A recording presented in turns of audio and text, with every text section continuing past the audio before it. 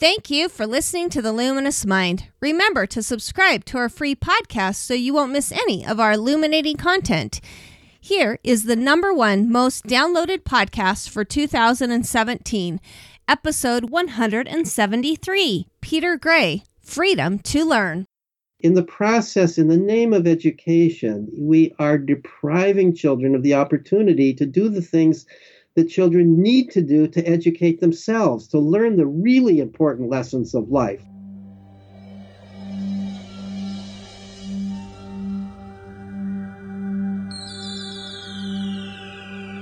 Benjamin Franklin once said, "Do not curse the darkness, rather light a candle instead."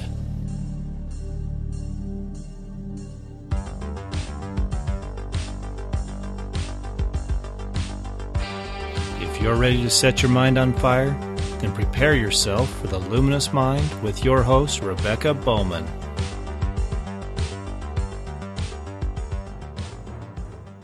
Today's fire starter is Peter Gray. Peter is a research professor of psychology at Boston College. He has conducted and published research in neuroendocrinology, developmental psychology, anthropology, and education. He's an author of an internationally used introductory psychology textbook, now in its 7th edition, which views all of the psychology from an evolutionary perspective. Much of his research focuses on the role of play in human evolution and how children educate themselves through play and exploration when they are free to do so. He has expanded on these ideas in his book, Free to Learn, Why Unleashing the Instinct of Play Will Make Our Children Happier, More Self-Reliant, and Better Students for Life. He's also the author of a regular blog called Free to Learn in Psychology Today magazine. Welcome, Peter. I'm glad to be here. So excited to have him. I just finished Peter's book, Free to Learn, and it is absolutely fantastic.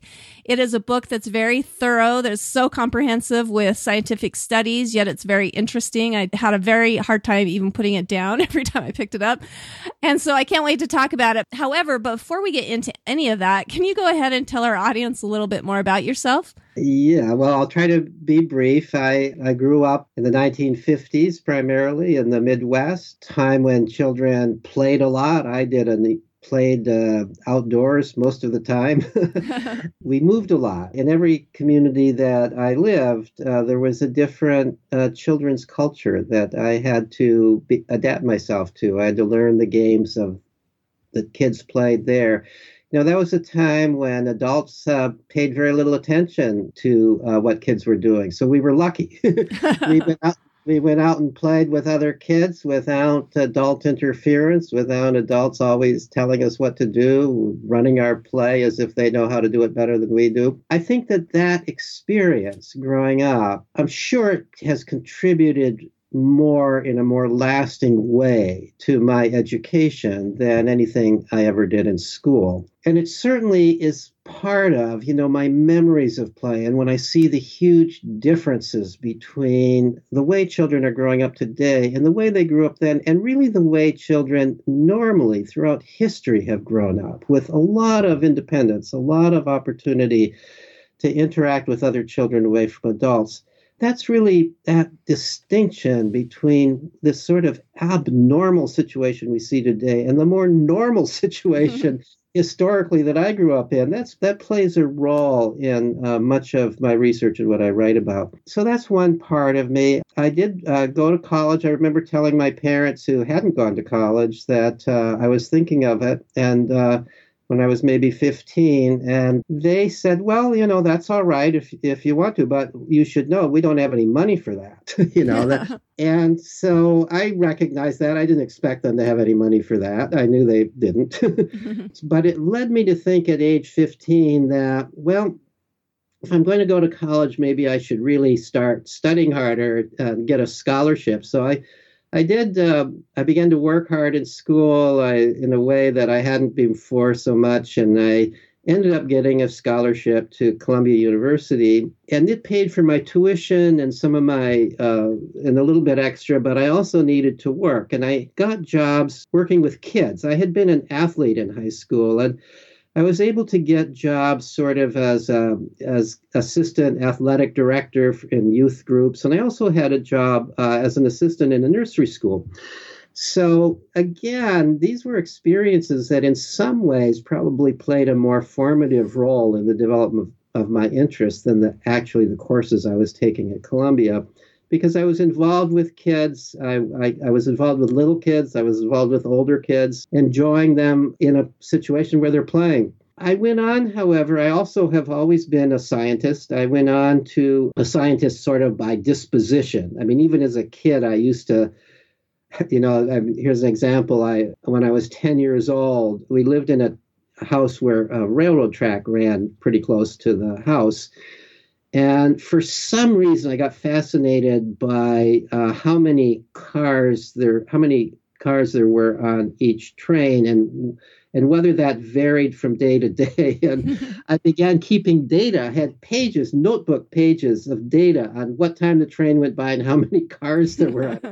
Why on earth that would be of interest to anybody? But for some reason to me, it was fascinating. And it was just, to me, the idea of all this data and the calculations I could make from it. So it was maybe in some sense the first inclination of my interest in data and observation and making inferences from data and so on. I also was always interested in the outdoors, and I did a lot of fishing and got interested in animals. And so I ended up studying a lot of biology, but also was interested in human problems, and began to realize the real problems we have in the world have more to do with psychology than with physics, and how people get along with one another and so on. So I ended up kind of studying a lot of psychology and a lot of biology.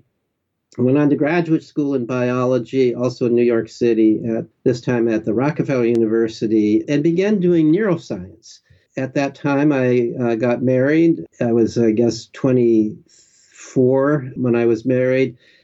We had a baby the next year. We lived in a one-room apartment in New York with the baby. And then when I got my job, my first real job at Boston College as a professor a few years later, that baby was now 3. And eventually he started going to school. And eventually he rebelled at school. By the age of 9, he was very seriously rebelling at school. And it was that rebellion and my having to figure out how to deal with that actually led me to change the focus of a lot of my own interests and research in the direction that I'm going to be talking about today. Yeah, and I think that's a great introduction to set us up kind of why you wrote this book for Free to Learn. At least in the prologue, it kind of goes through that story.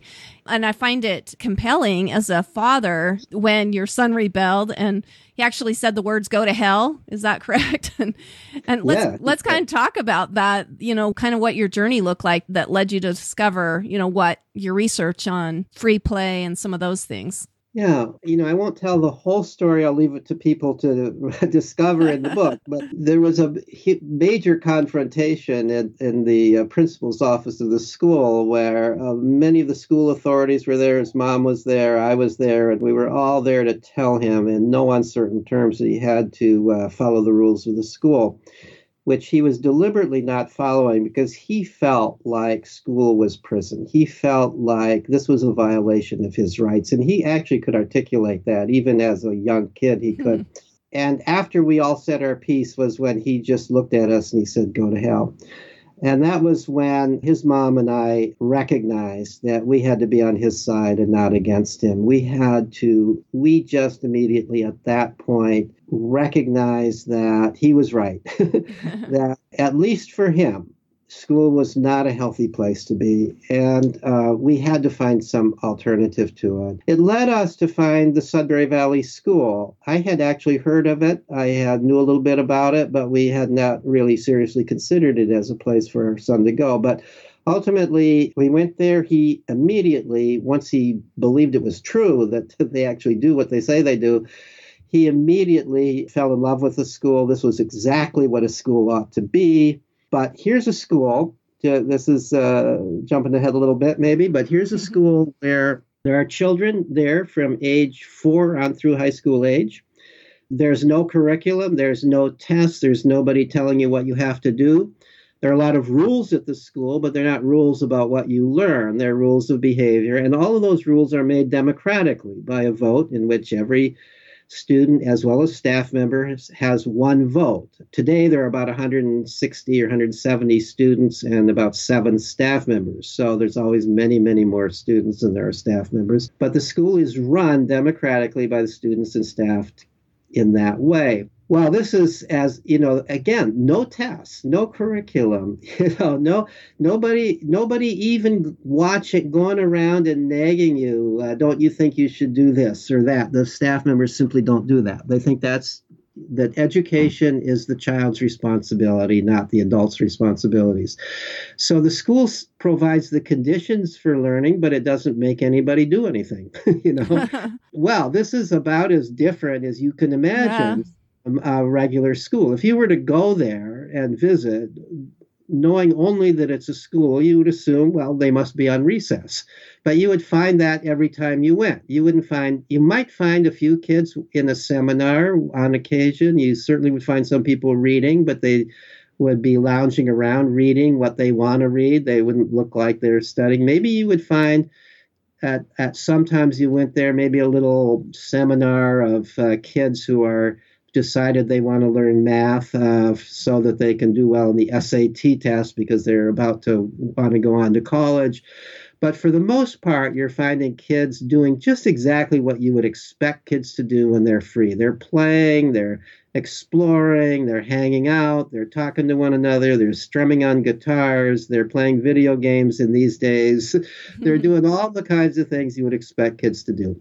And you might think, if you're a person who believes, as the great majority of people in our country do, that you're not going to become educated that way, that they're not going to become educated. I had my doubts. So I was delighted that my son was happy at this school, but I wanted to make sure that he wasn't cutting his options short by going there. If he went on through graduation age, could he go to college if he wanted to? Not that I'm the kind of parent who believes that it's all that important to go to college, but I would want it at least to be an option for him. I wouldn't want him to feel like he can't do it because he hasn't gone through the typical hoops that you go through to go on to college.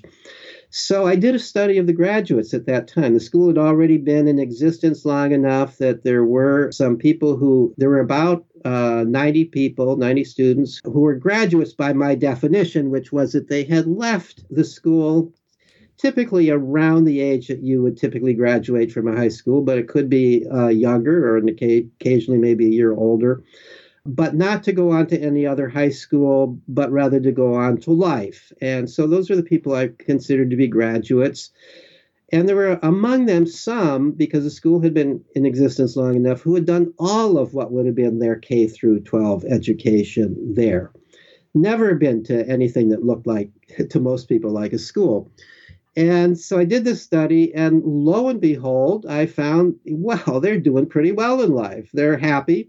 Those who wanted to go to college didn't have any difficulty getting in, which was actually, it turned out, the majority of them eventually. Not all of them went immediately to college, including in some cases rather elite colleges. And, you have to ask yourself the question, how did they get in? And I did ask them that question. And it was a very, very interesting finding. The people who have taken charge of their own education in their own life figure out how to solve problems, like how do I get into a college when I don't have any grade point average to tell them about or haven't taken any of the required courses.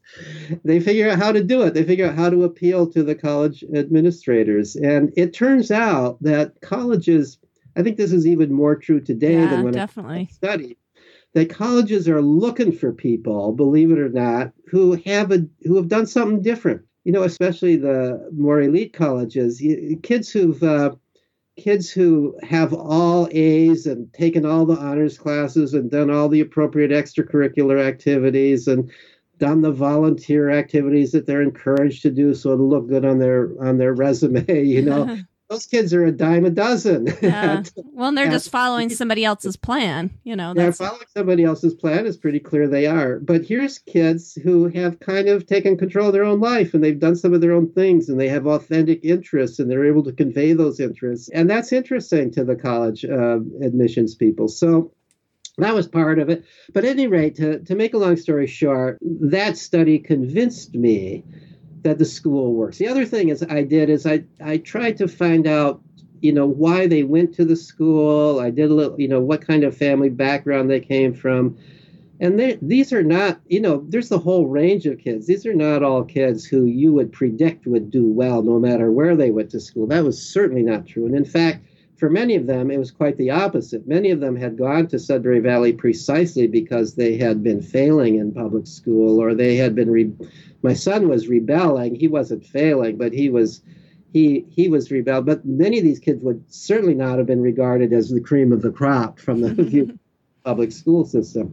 There's the whole range of personality types. Some people who really are go-getters, and some people who like a kind of more relaxed existence. And the nice thing about a place like this is you can sort of carve out your own niche depending on what your personality is. You can kind of create your own educational route that fits your personality. That's kind of with his book. I mean, it's entitled Free to Learn, but it talks a lot about free play and what that does, for children in education. Let's talk about that a little bit, about what free play is. I mean, what does it look like? Yeah, no, first let me say I do use the term free play in the book, especially near the beginning of the book, because I want to make it clear that I'm not just talking about play in the way that some people today talk about play. I mean, play is a word that can be used in a number of different ways. We talk about people going out to play baseball, and you go out to play baseball. It's play if you're going out to play a pickup game and you're creating your own game. And it's not play if you're going out to a little league game where the coach is creating the game. Well, and that's really what a lot of our kids are doing nowadays, right? I mean, you talk about that in your book too, the kind of the terrible irony is that we as parents are trying to get them in so many things that it's so structured that they're things that should have been play. Yeah. Sorry. So that's why I call it free play. Elsewhere, I just call it play because in my view, if it's not free, it's not really play. So let me define then what I mean by play, and it really is free play to be play. And the first criterion for an activity to be play is that it be freely chosen and self-directed. It's an activity that you yourself choose to do.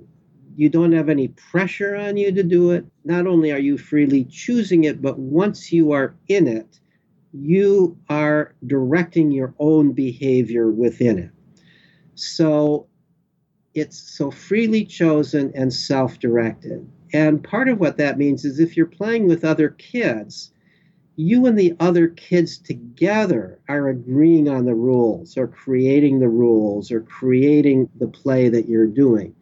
So it's always a creative activity. And when it's with other people, when it's with other kids, and kids like to play with other kids, they almost always prefer to play with other kids when they're free to do so.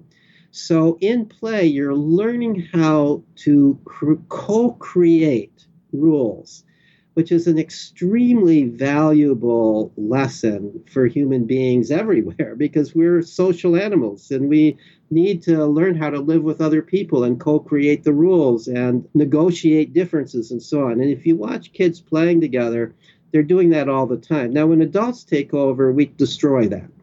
And it no longer is play, certainly is no longer free play when adults take over and they're creating the rules and they're solving all the problems. And then one of the greatest lessons of play is taken away.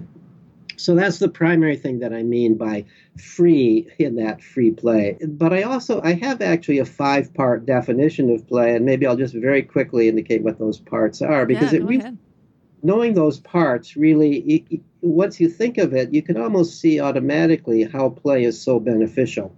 So the first thing is that I just said freely chosen and self-directed. It's how children learn how to create their own activities. It's how children learn to create and follow through an activity because it's freely chosen and self-directed.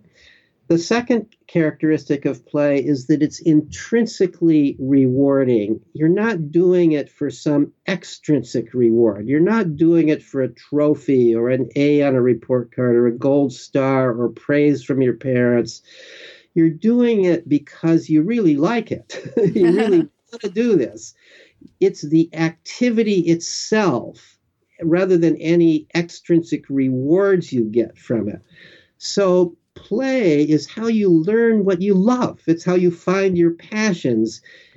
Children are designed to play at a lot of different things, to try out different things, and then they end up playing more at those things that they really like, and they become good at those. And that's how people develop interests. It's how people develop, one of the things that I found in my study of the graduates of Sudbury Valley, and more recently in so-called unschoolers, homeschoolers who are in charge of their own education, when they go on in life, they very often choose careers that are direct extensions of interests and passions that they developed in play when they were kids.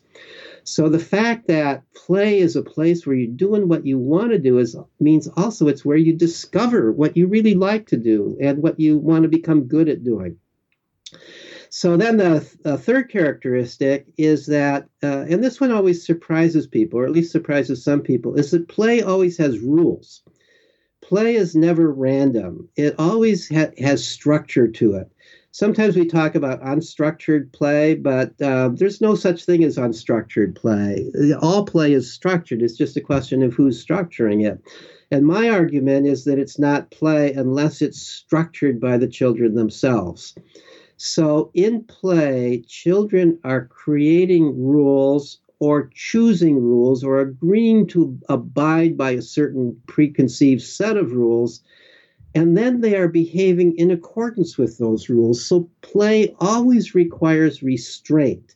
You're always controlling your behavior. An example I like to give is to think about a play fight, among two boys chasing one another around and wrestling and throwing one another over and all the kind of things that boys might do. Girls do it too sometimes, but to a less degree. And when girls do it, it generally looks a little bit less random and violent than when boys do it. But this looks like it doesn't have rules. But think about it. And the kids know it has rules.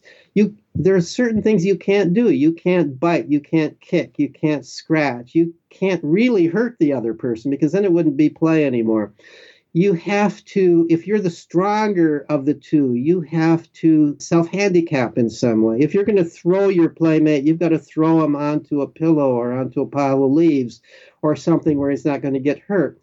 The difference between a play fight and a real fight is the play fight has rules. So I could go through every kind of play that you can think of, and I can tell you what the rules are for that play. So play, among other things, is where children learn not only to create rules, but to live by rules, to control their behavior, to control their impulses. One of the ways that we human beings differ from other animals is we can't just behave according to our instincts and whims. We have to abide by certain socially agreed upon rules. We have to restrain ourselves. That's part of being a human being. We can't live in human society if we can't do that. Children are practicing that all the time in play. They're practicing living within the rules of whatever game they're playing. They're practicing restraint.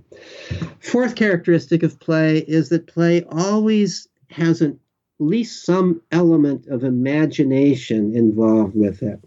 You are stepping out of the real world when you're in play into an imaginary world. It's a hypothetical world.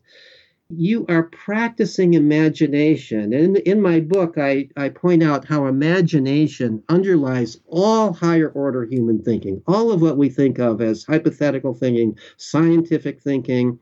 Even the ability to think about tomorrow, which hasn't happened yet, involves imagination. Imagine what might happen tomorrow, and if this happens tomorrow, what would I do about it, and so on. This is a way that human beings think, that at least we believe no other animal is capable of thinking this way, in this hypothetical way, involving imagination. And children are practicing that all the time in play, because all play involves imagination.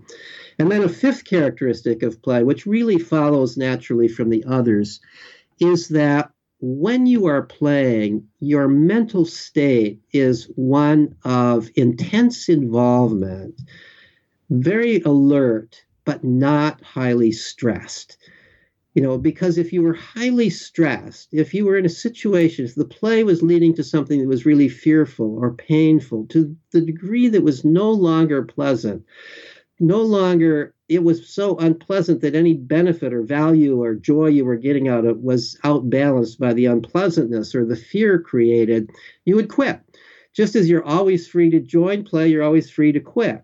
So play is never terrifying. Play is never that stressful. Your mind is relaxed, but it's not stressed. Your mind is active and engaged, but not stressed. And that is the frame of mind that some psychologists refer to as flow.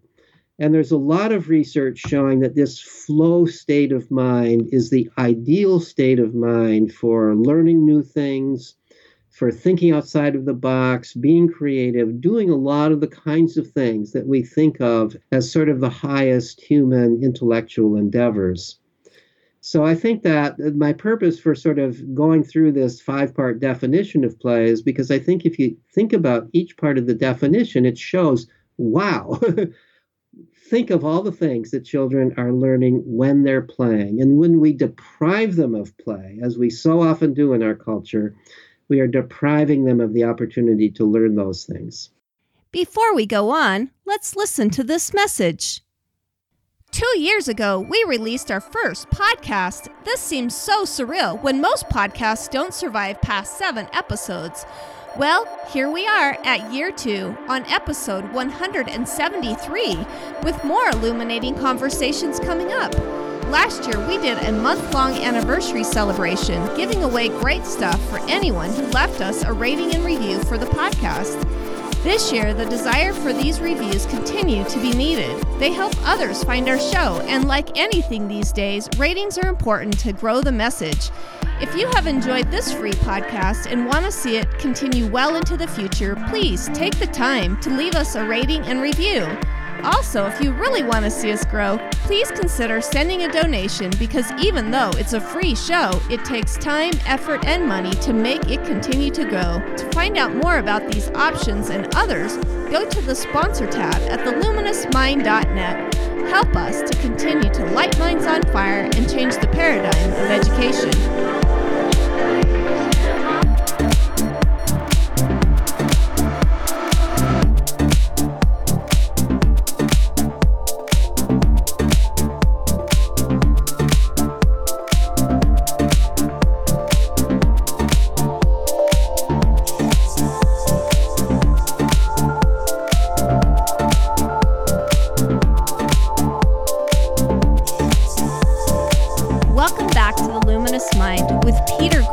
Teaching us how to use freedom to learn. That's a great kind of segue, I guess, into how important play is in education, in real learning and real education, not in just schooling. Let's kind of talk about that a little bit of what our forced education is doing and not allowing kids to play, how those you talk about 7 sins, basically, of how school is kind of ruining our educational pursuits. Let's talk about that a little bit.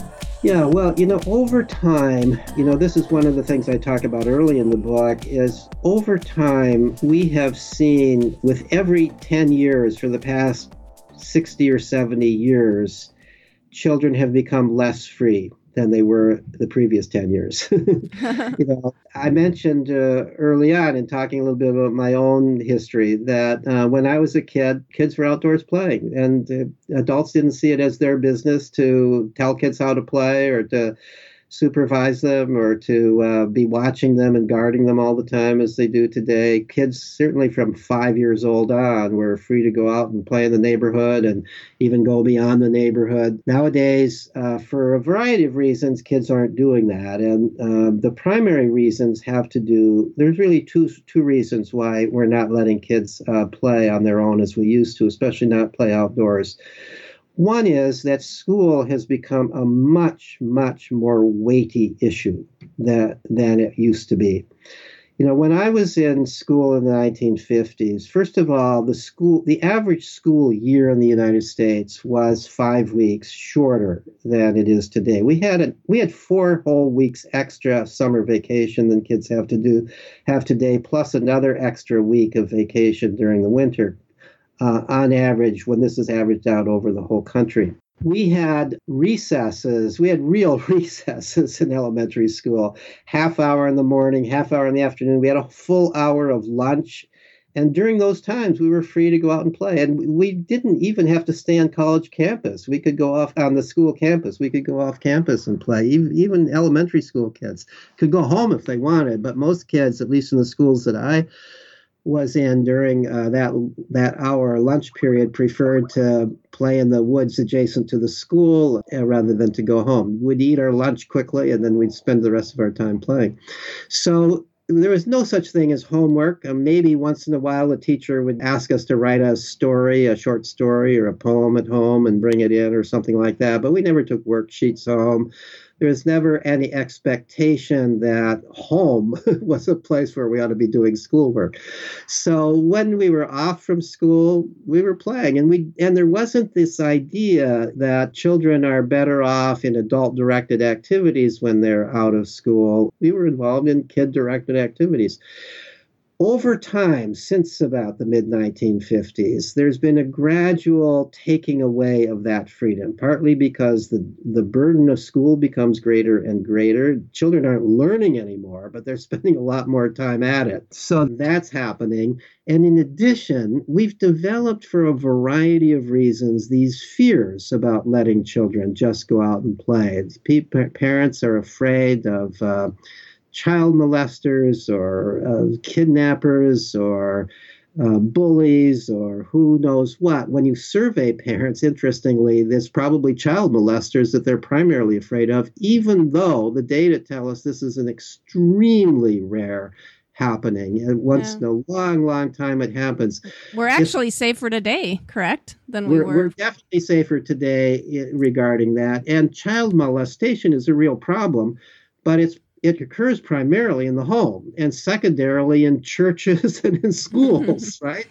So, you could argue, I say this a little bit tongue in cheek, that your kid is safer out on the street than home or in school or in church. So, we do have to be careful about it. We do have to warn our kids about it and so on and so forth. But it's much more likely to be that odd uncle or this, than some stranger on the street. So we've got these fears that prevent us from letting our kids out to play. We're afraid of traffic. Even places that we didn't used to be so. Even places that have no more traffic, even have less traffic than other places did in the 1950s. People are afraid to let their kids out, and they'll sometimes say it's traffic.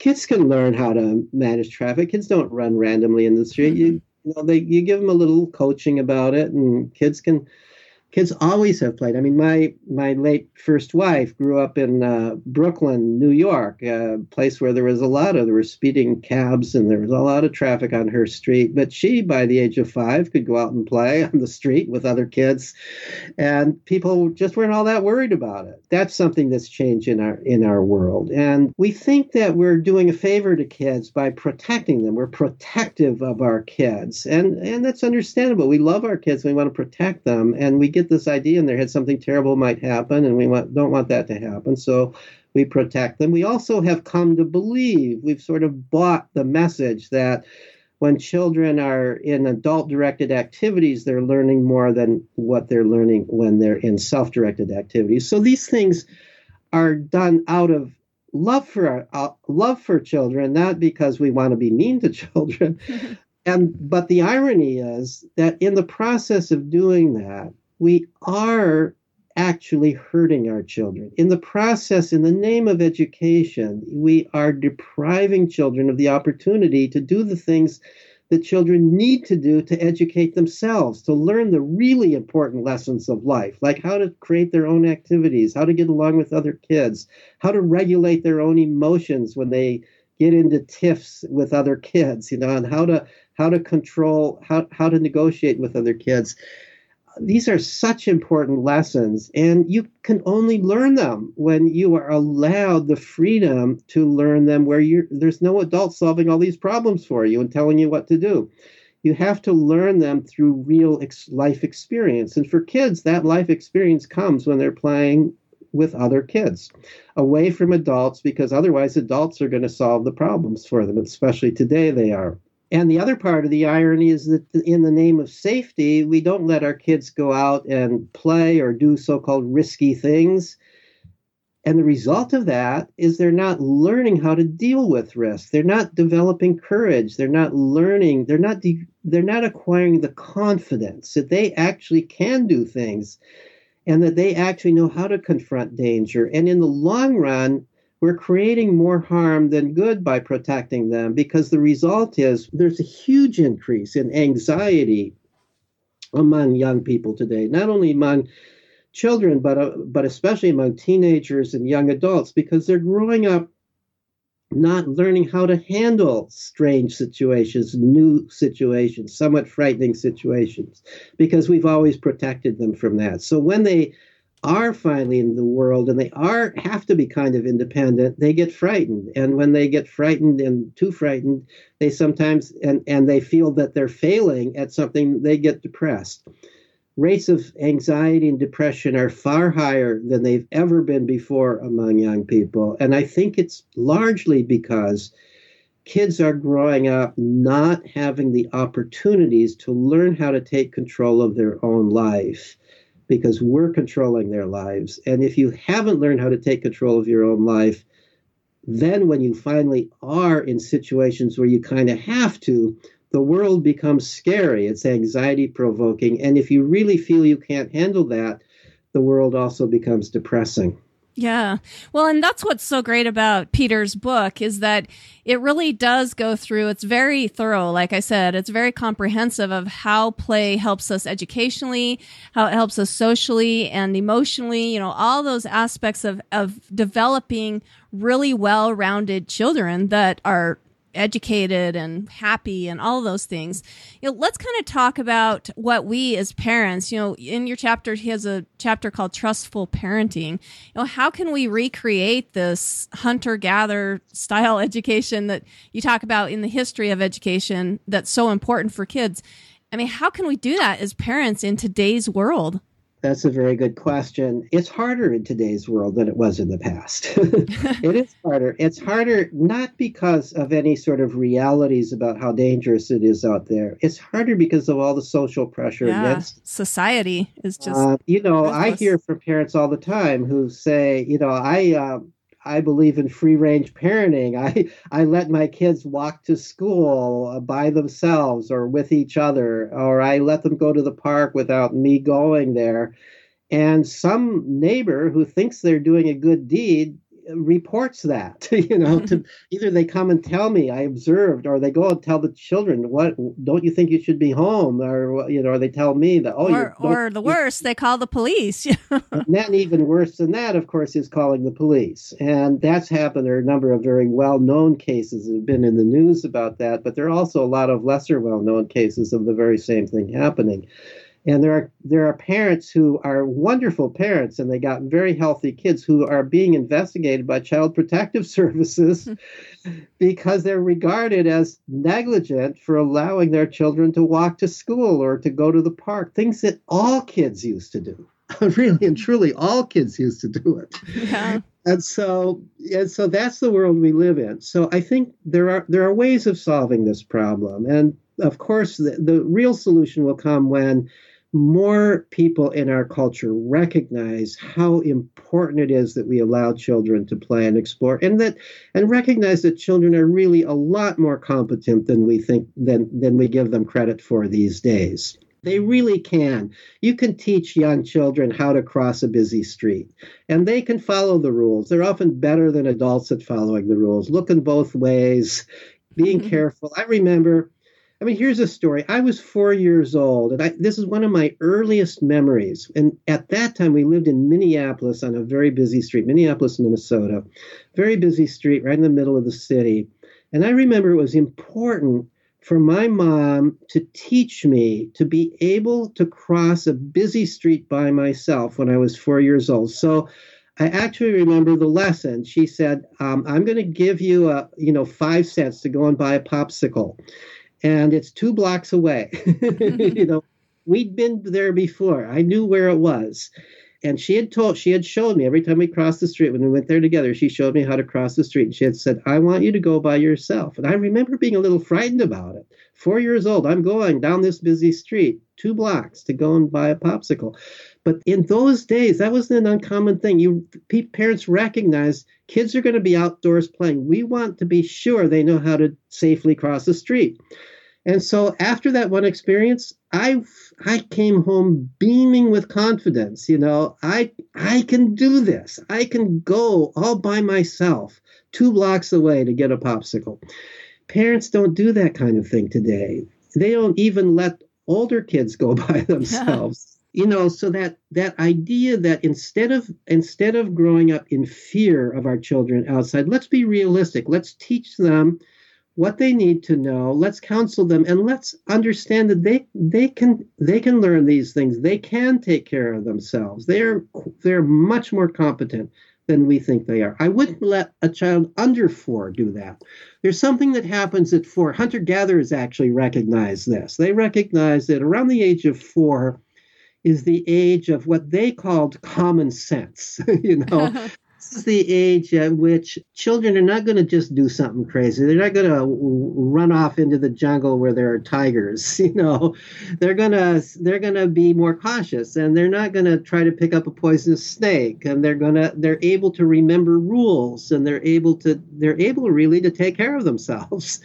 And especially they're able to, in the context of play with older kids. Younger kids will tend to hang around older kids for help when they need help, and so on. So these are things that we've got to relearn this. We've got to learn to trust our children. And it doesn't mean that we just throw them out. It means that and let them learn totally by experience. We do need to do some teaching and explaining and letting them know what the rules are, letting them know, if somebody pulls up next to you in a car and gives you candy and asks you if you'd like to go for a ride with them, stay away from that person, right? Yeah. That's a valuable lesson to tell to every one of our kids.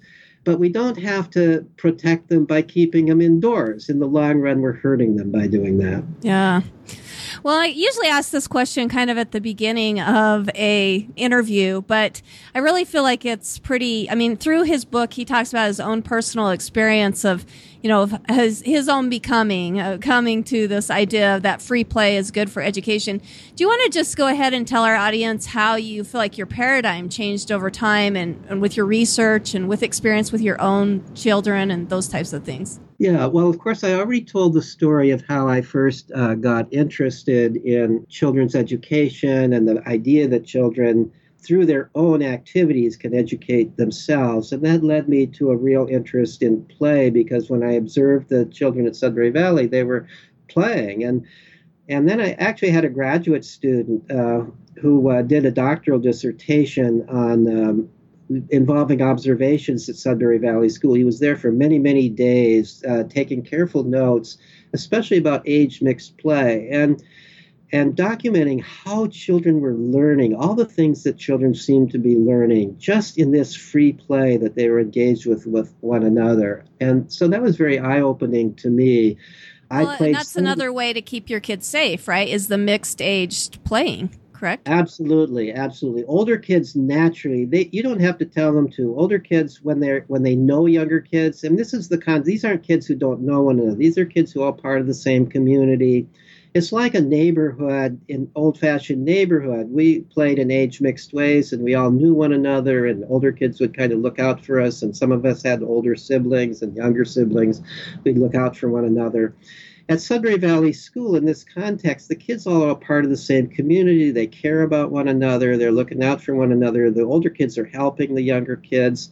Sometimes if younger kids get into a fight, the older kids will break it up, solve the problem for them. So the presence of age mixing definitely makes it safer for everybody.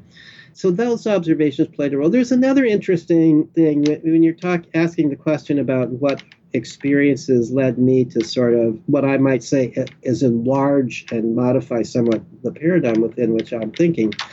I remember my first wife died many years ago, and I remarried about 15 years ago, and at that time acquired two young stepchildren.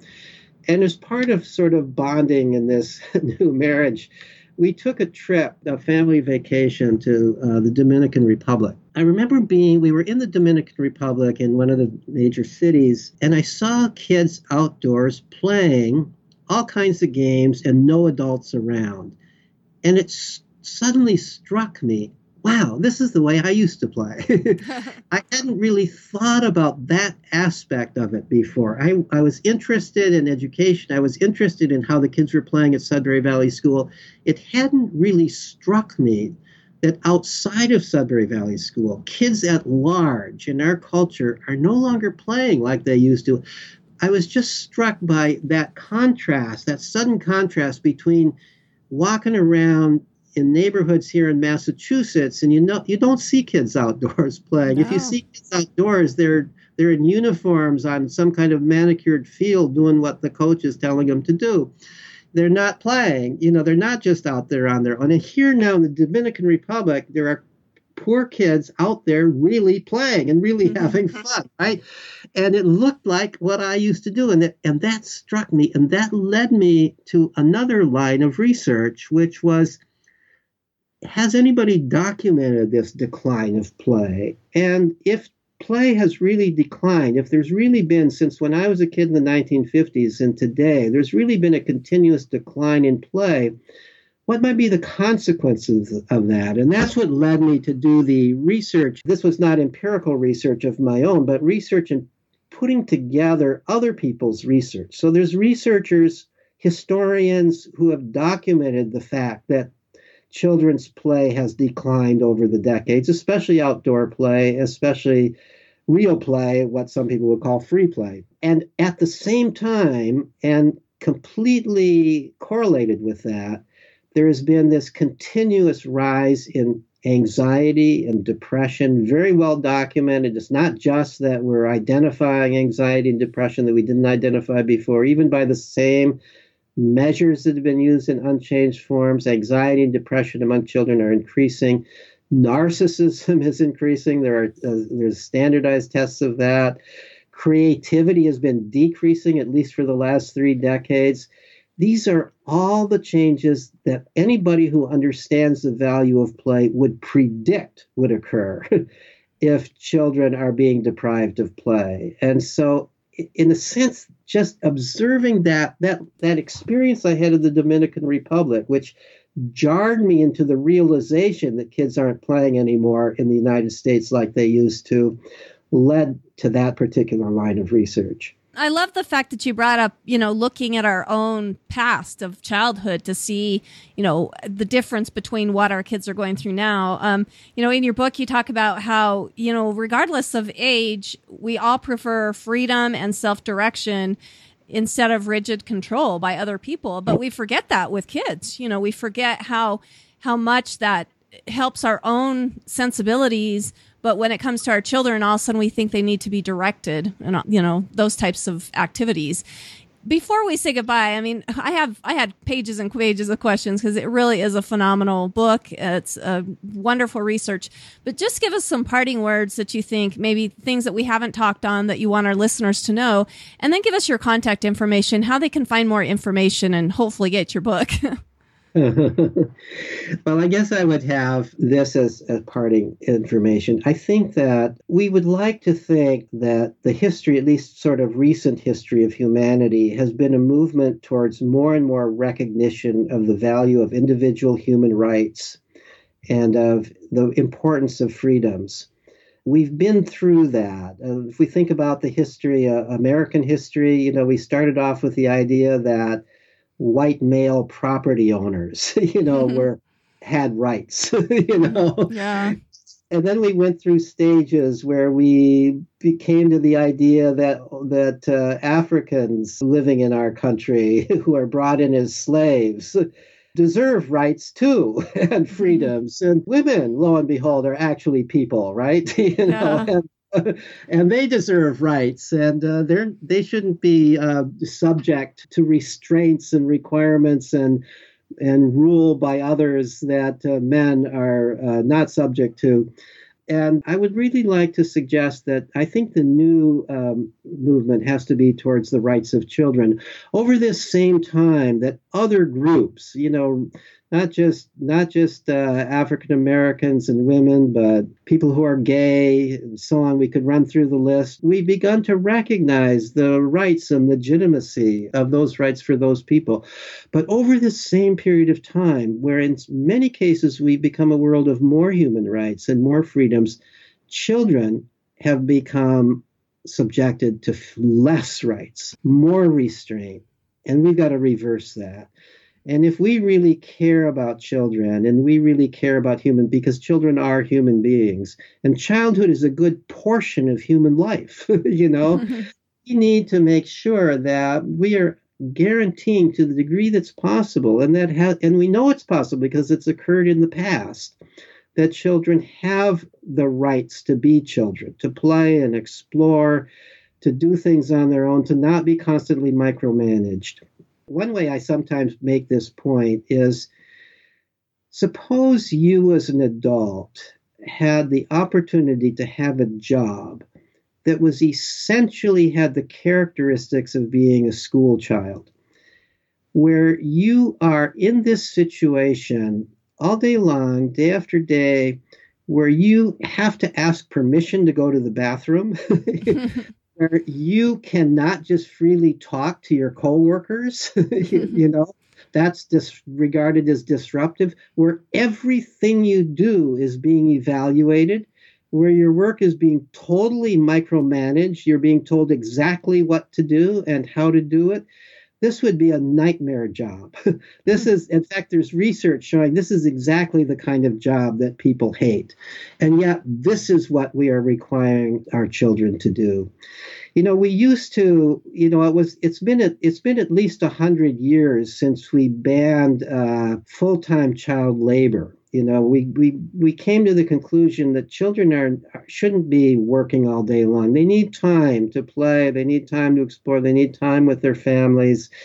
That childhood is a time of growth and experience and learning, and we don't want them working in coal mines and sweatshops and so on and so forth.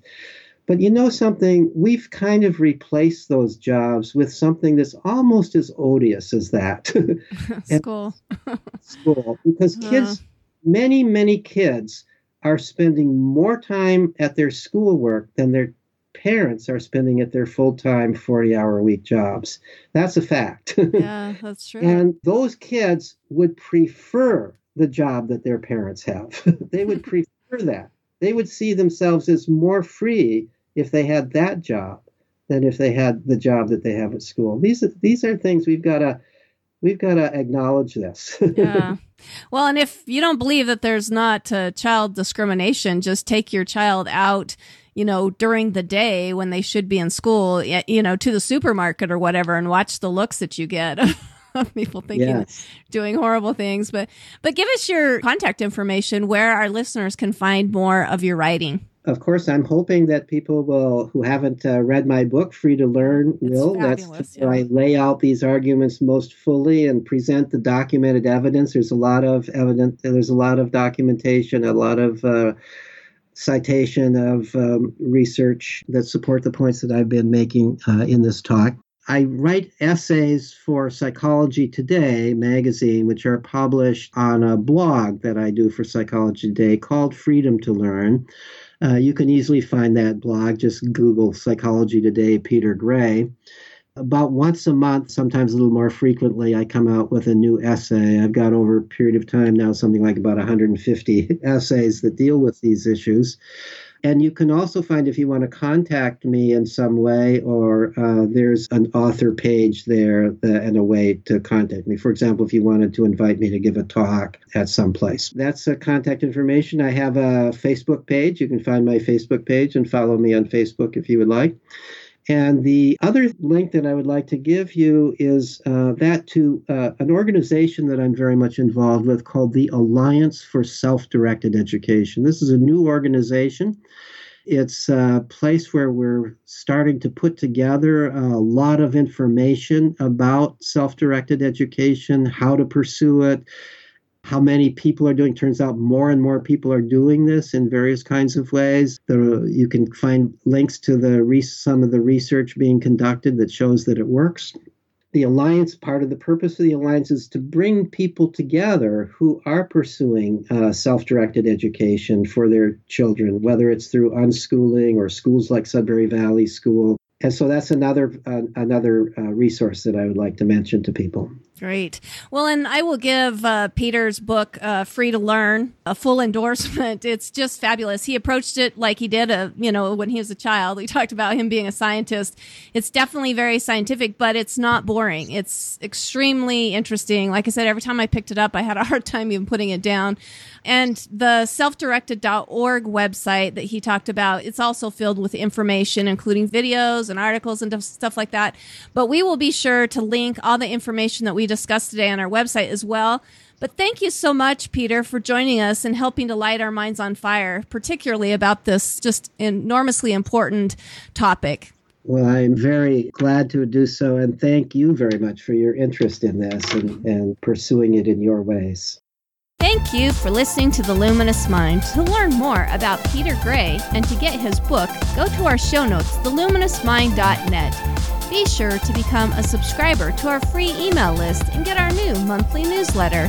Then check out the Services tab to see how we can continue to assist you, our fire starters. Also, to help us continue production of illuminating content, go to the Sponsor tab at theluminousmind.net. For more information on sponsorship and affiliate programs. Like us on Facebook, follow us on Twitter, Google+, Pinterest, and now Instagram. Get our free audio content by subscribing on YouTube, iTunes, and Stitcher. To help us grow, consider these easy ways. Tell your friends about us, leave us a review, share our content. Tell us how we can help you so together we can continue to light minds on fire and change the paradigm of education.